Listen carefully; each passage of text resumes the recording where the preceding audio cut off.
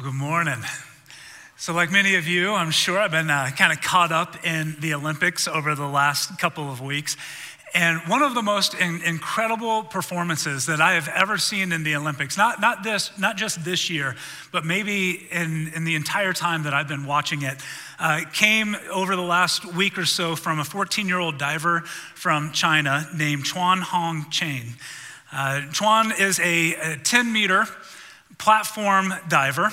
If the Olympics were held last year when they were originally scheduled, she would not have been old enough to compete. But she just turned 14 and was able to enter into the competition for this year. And in the final round of the 10-meter platform diving, Chuan scored 2 perfect 10s. That means that 7 judges gave her a perfect 10 on 2 of her dives. Let's check out one of them right here.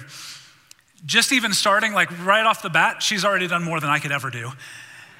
And boom, look at that. Again, 14 years old. She destroyed the Olympic record. She ran away with gold. She was the clear winner. And every time I watch that, I think, man, I make more of a splash washing my hands than she does diving from 10 meters, roughly about 30 feet. She has just incredible form and precision, tight tucks and rotations and precise entry. It was absolutely amazing. Contrast that with my daughter, Adeline.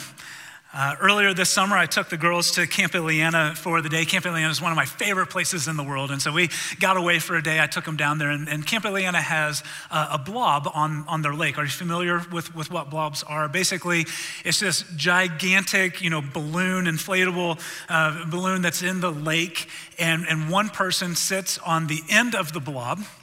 And another person jumps from a tower onto the blob. The weight distribution sends the other person flying into the lake. And so the girls are like, Daddy, we want to do that. And so we got our life jackets on. We got all ready to do it. And the idea was that Adeline was going to go out to the end of the blob, and then Nora, our youngest, was going to jump off the platform and blob Adeline, and she would probably have just kind of slid down into the water, and it'd be nice and safe and easy and not scary for anyone. Well, then Nora got up to the platform and walked over, and she looked and she goes, nope, not doing that. And she walked back. And so then it was up to me. And so Daddy had to come to the rescue. And so I walked over to the platform. You know where this is going. I walked over to the platform and I said, Sweetie, do you mind if I blob you? And she said no, which I took to mean, no, Daddy, I don't mind that you blob me. But what she meant was, no, Daddy, please don't blob me. I think at 9 years old, she could do the math and realize the weight distribution was not in her favor. And so let's check out what happened next. Mistake 1, and there she goes. Oh man, at the apex of that blob, I go, I made a horrible mistake. Now, before you look at me and you go, wow, you are a horrible human being, let me just share a couple of things. One, I love this. After the 8 o'clock service, there was a guy that came up to me and said, I've got a couple of adult children living in my home. I'd love to do something like that too. But 2, I immediately swam over to Adeline. In fact, if the video would have played, you would have seen me like crawling on the blob to get over there as quickly as I possibly could. And as soon as I got to her, Addie goes, Daddy, that was awesome. But I don't ever want to do that again. And I'm like, you know what, sweetie, fair enough. We're starting a new series this morning called Diving In. And over the next 5 weeks, we are going to learn together how we can dive in to God's word. We're going to see how this book is still incredibly relevant to our lives. I mean, we just spent the last 17 weeks going through 1st and 2nd Peter, and there was hardly a verse that we studied that I thought, man, Peter could be writing this to us today. The word of God is still incredibly relevant and applicable in our lives today. And through this series, we're going to equip you with some tools that will help you love and learn and study and apply God's word more. We want to give you confidence to open up the Bible, to wrestle with it, even those hard parts, and to come away knowing how to apply it and live it out in your everyday life. And here's what I found when it comes to diving into God's word. I've been in in ministry for a little over 20 years now, and as I've talked to people about reading their Bibles, I find that there is this disconnect between the desire to do it and knowing how to do it. They want to, they just don't know what to do. Maybe you've experienced that. And I've talked to some people who, they have all the confidence in the world diving into God's word. They go into it with the skill and the precision of an Olympic diver.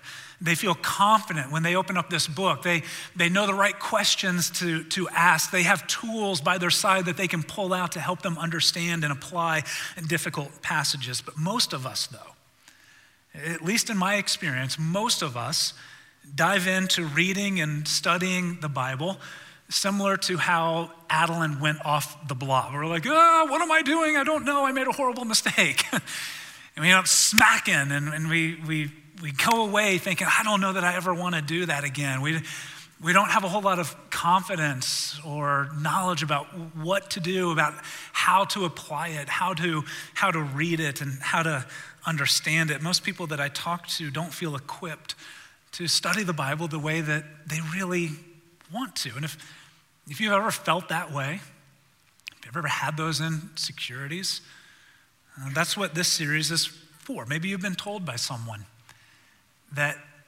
you can't understand the Bible, and so don't even try.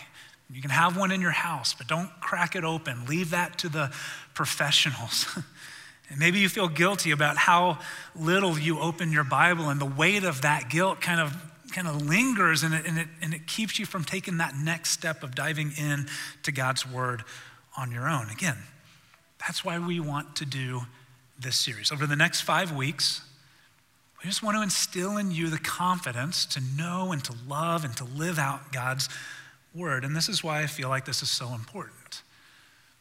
It's because God's word still speaks to us today. And it has the power to change us from the inside out.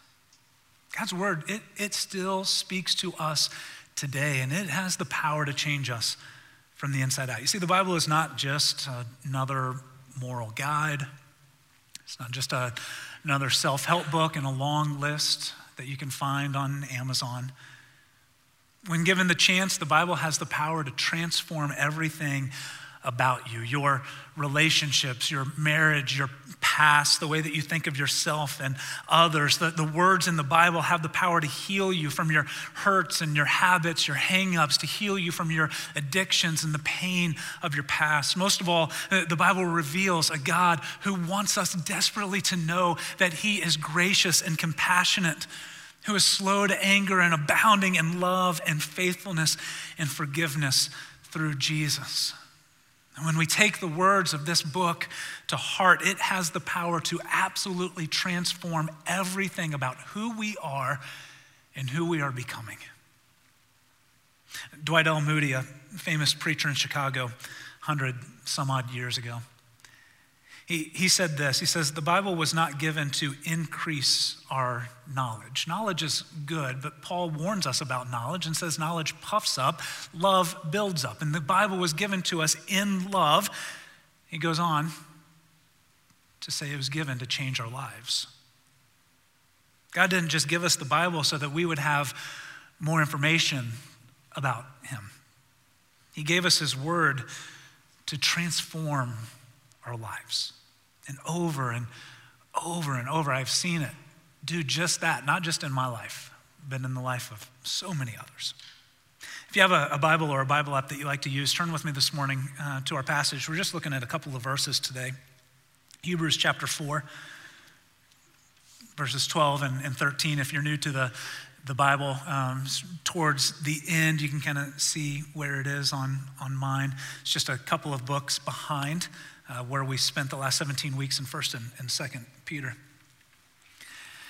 And the writers of these letters and books and things that kind of were all compiled to become what we know as the Bible, they had a lot to say about the authority of God's word and its ability to transform our lives. Paul says in 2 Timothy 3:16 that all scripture is God-breathed, so it's God-inspired. God breathed his word. He inspired his word onto people, men and women through the years who wrote it down, archived it, preserved it so that we can know it. And Paul goes on and says that not only is it God-breathed, but it is useful for teaching and correcting and training in righteousness so that we can live for God. Psalm 119 is the longest chapter in the entire Bible, and it's this anthem to God's word and its ability to change us and what it does in our lives. But maybe the strongest passage in all of Scripture about the power of God's word and its effectiveness in our life is here in our text today. Look at what the author writes in Hebrews chapter 4, verse 12. It says, "For the word of God is alive and active." And if you have your Bible open, maybe an app, and you can underline or you can highlight, I just encourage you to make a little note there, because those are two really important words. "It is sharper than any double-edged sword. It penetrates even to dividing soul and spirit, joints and marrow. It judges the thoughts and attitude of the heart." Now, let's kind of break this text down a little bit. And first, we see that the word of God is alive and active. These are more than just words on a page. These words become alive in our life. They are active. And I love that word. When you kind of go beneath the English translation and you get to the original Greek that it was written in, the Greek word for active is the word energos. And it describes something that is effective and able to bring about. And what's interesting is that in other Greek literature, so you look outside of Scripture into other Greek literature, this word is used almost exclusively as a medical term, all right? Don't miss the importance of this. This is incredible. It's used as a medical term. It's used to describe treatments or medicine, that if someone was sick or they were ailing and they applied that treatment or that medicine and it worked, then it was described as energos. It was effective at what it set out to do. They had intentions, they had ideas of what might happen, and it did. And so it was effective. And so essentially, the author is borrowing this medical term to describe the work that Scripture does in our life. He's saying that the Word of God is alive and effective at doing what it's supposed to do in our hearts. We shouldn't be surprised by this. God promised that his word would not come back void. He says this to the prophet Isaiah: "Just as rain and snow descend from the skies and don't go back until they have watered the earth, doing their work of making things grow and blossom, producing seed for farmers and food for the hungry, so will the words that come out of my mouth not come back empty-handed. They'll do the work I sent them to do. They'll complete the assignment I gave them." It's the same idea. So what is the Word of God supposed to do? The author goes on and says that its task is to cut through our hard exteriors. The Word of God has this ability to penetrate through the thick wall that we put up between us and God, between us and others. The Word of God has the ability to cut through the curtain that we wrap around ourselves, trying to protect ourselves because of fear, or maybe we've been hurt in the past. The Word of God has a way of cutting through all of those things and getting right to the heart of the issue. The Word of God has the ability to expose our hurts and our pains, our longings and our desires, even our sin. And then, like a skilled surgeon, God uses his word and he begins to repair the damaged areas in our souls. He heals those places of brokenness. He gently and lovingly and precisely removes those troublesome spots in our lives. And there are people who absolutely use the Word of God as a weapon. We're told that the word of God is like a sword here, even in Hebrews. It's a double-edged sword, and there are people who wield it like a weapon, and they cause further pain and damage and hurt in our lives. Maybe you've experienced that the way that I have. But when God uses his word, he uses it as a skilled surgeon, and he cuts right to the heart of the issue. And that's the power of this book, if we allow it. And I say if we allow it, because the truth is that we have to demonstrate a certain level of humility when we come to God's word. If we really want it to be alive and effective and active in our life, there's a certain amount of humility that we need to have when we come to God's word. Several years ago, I coached a U19 soccer team, and we were wrapping up practice one night, and we were doing a little 3-on-1 drill. And so you had 3 people at midfield and then 1 defender and a goalie. And the idea was that the 3 people would take the ball down, they'd make a couple of nice passes, try to beat the defender, and then put a nice shot on goal. And so one of our last groups was getting ready to go, this group of 3, and they went out, they made some great passes, lost the defender, and it got down to where it was just one guy with the ball up against the goalie. And the goalie just happened to be this guy's girlfriend. And so we were all sitting back there watching in anticipation how this was going to play out. And so she did exactly what she was supposed to do. She was sitting there. She saw that it was, just a one-on-one. So she came off of the line to kind of make herself bigger, the goal smaller, kind of made herself like this. And right as Kyle was getting a little bit closer, she went down to try to block his shot right as Kyle geared up to kick the ball. And so her body slid in this way, right as Kyle's leg came this way. And I was standing at midfield, and I heard this really loud snap. And I thought, man, that ball really ricocheted off of our goalkeeper. And my assistant coach said, that dude's girlfriend just broke his leg. And I was like, nah, there's no way. And then I watched as our goalkeeper got up and Kyle didn't. And so we walked over there, and sure enough, it was broken. And so I called an ambulance, and I was his youth minister at the time. And so I knew his family really well. So I called his mom. I'm like, hey, you know how Kyle could normally walk? Well, he can't do that right now. So so we're just going to go ahead and take him to the hospital. You might want to meet us there. And so we got there and went into the room to visit him, and his x-ray was still up on the wall. And sure enough, 2 lower bones in his leg they were separated like that, broke clean in half. And he had surgery the next day, healed up, actually came back, played on my team the next year again. But I want you to imagine if Kyle had felt that pain, he had seen the x-ray, he knew that his leg was broken, required surgery, and instead of admitting his need for immediate attention, he just kind of was like, it's merely a flesh wound, and tried to hop around. I can still do this. A few things. 1, he would have been in a whole lot of pain. 2, that's a really dumb thing to do. And 3, he wouldn't have been very effective, right? But I tell you, there's so many times that's how we walk through life. We have this faulty image, this broken image of who God is and what he's like, who we are in light of that.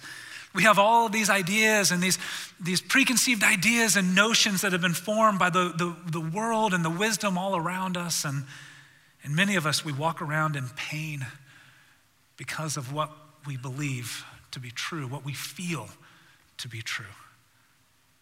And the word of God makes us come face to face with what we think and what we feel to be true about God, ourselves, and the world around us. And in those places where our thoughts and our feelings don't align with Scripture, we have a decision to make.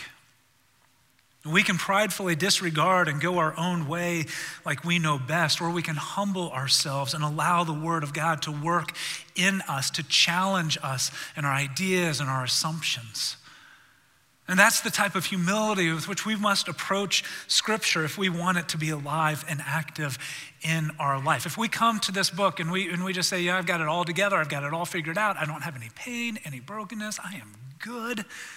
If we come to it and we think it doesn't matter what I read, I'm not going to change anything that I already believe. And these words are dead. There's no power in them. They're just black and red ink on white pages. But if we approach it with humility and acknowledge that we don't have all the answers, we don't have it all together, and maybe Scripture has something to speak to us, and that's when these words pop off the page and they become alive and active, effective in why God gave them to us in the first place.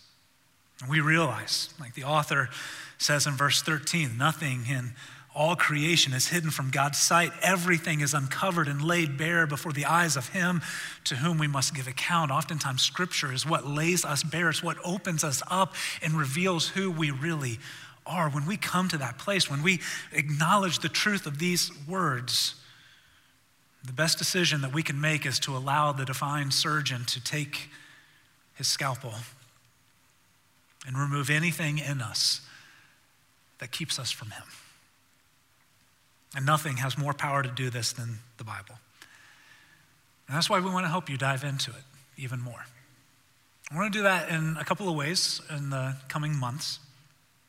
First is through this series. Over the next month, we are going to kind of learn together, actually by practicing in the sermon time, we're going to learn together how to understand God's word, how to see what God wants us to see, how to ask questions of the text, how to apply it to our life. We feel like this is foundational to allowing the word of God to be alive and active in us.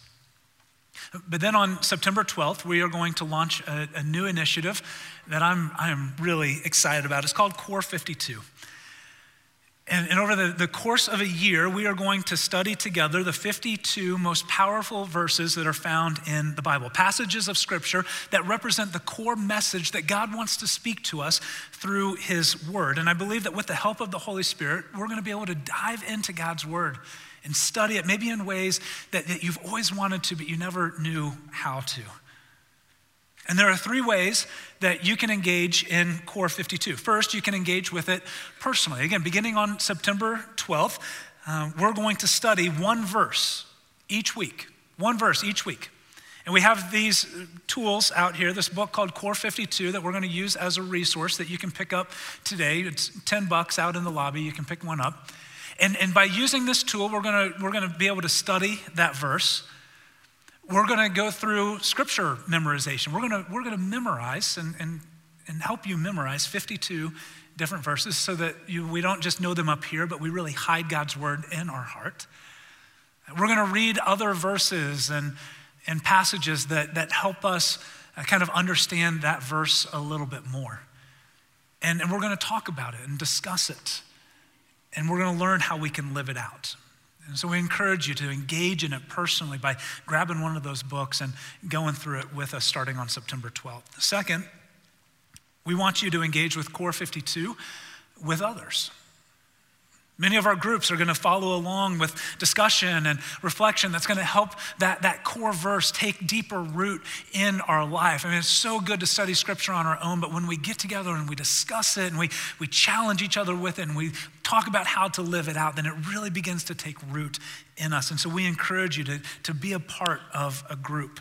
We'll have men's groups and women's groups and life groups. Our children's ministry and student ministries are going to be going through Core 52 with us. And so if you have kids or grandkids, we encourage you to discuss it as a family. We'll give you everything that you need.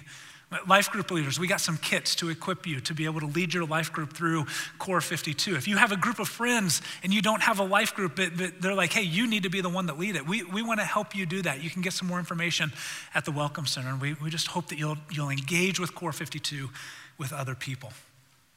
And then finally, you can engage with Core 52 right here in our worship gatherings. Each Sunday, we will teach and preach on the core verse that we'll be studying and talking about in the coming week. And something that I'm personally really pumped about. I think this is so cool. In addition to all of our Sherwood Oaks campuses, there are 3 other churches that are going to be joining us in our community to go through Core 52. Our friends at Clear Creek Christian Church, Northside Christian Church, and Nashville Christian Church are going to be joining us as we journey through this together, which I just think is really cool to see people from all over our communities coming together to do the same thing. And so that's where we're going. I'm excited about, and I hope that you'll engage in it with us. And in all of this, again, it's so that we can dive into God's word. And the reason is not just so that we know the Bible better. I mean, that's important, but the reason is because we want you to know the God of the Bible better. It's about knowing our Father. It's about knowing his heart for you, his love for others, his grace, his faithfulness, his forgiveness. And Scripture tells us that all of this is perfectly found and lived out in Jesus, the living Word who took on flesh, who died the death that we deserve so that we could have life that was his. And if you want to know more about this new life and this fresh start that Scripture tells us only Jesus can provide, we're going to close off with one more song. And as everyone is exiting out these doors, there'll be some of us that are right up here that would love to talk more about what it means to take your next step with Jesus. Why don't you stand with me and I'll close this off in prayer. God, thanks for the ways that you reveal yourself to us. And oh, my goodness, Lord, we look out in all of creation and we see your fingerprints. The heavens declare your mercy. The skies speak of your greatness. And so, Lord, you have absolutely revealed yourself through creation, and we are grateful for that. And there are many of us, man, we just feel so drawn to you when we rest in that. But Lord, thank you that it wasn't just through creation that you revealed yourself. It's also through your word. Thank you for speaking your word to us, for preserving it over time, for the trust that we can have in its reliability and its effectiveness in our lives. And Lord, I pray that as a people in this church, we will be devoted and committed to you through it. That you will use it, Lord, to shape us and to mold us into the people and into the church that you want us to become, so that we can shine as your witnesses of your glory. I pray this in Jesus' name. Amen. Thank you for watching this message from Sherwood Oaks Christian Church. Did you know you can view any message from the past 6 years at socc.org/messages? You can also view complete worship services from the past month at socc.tv.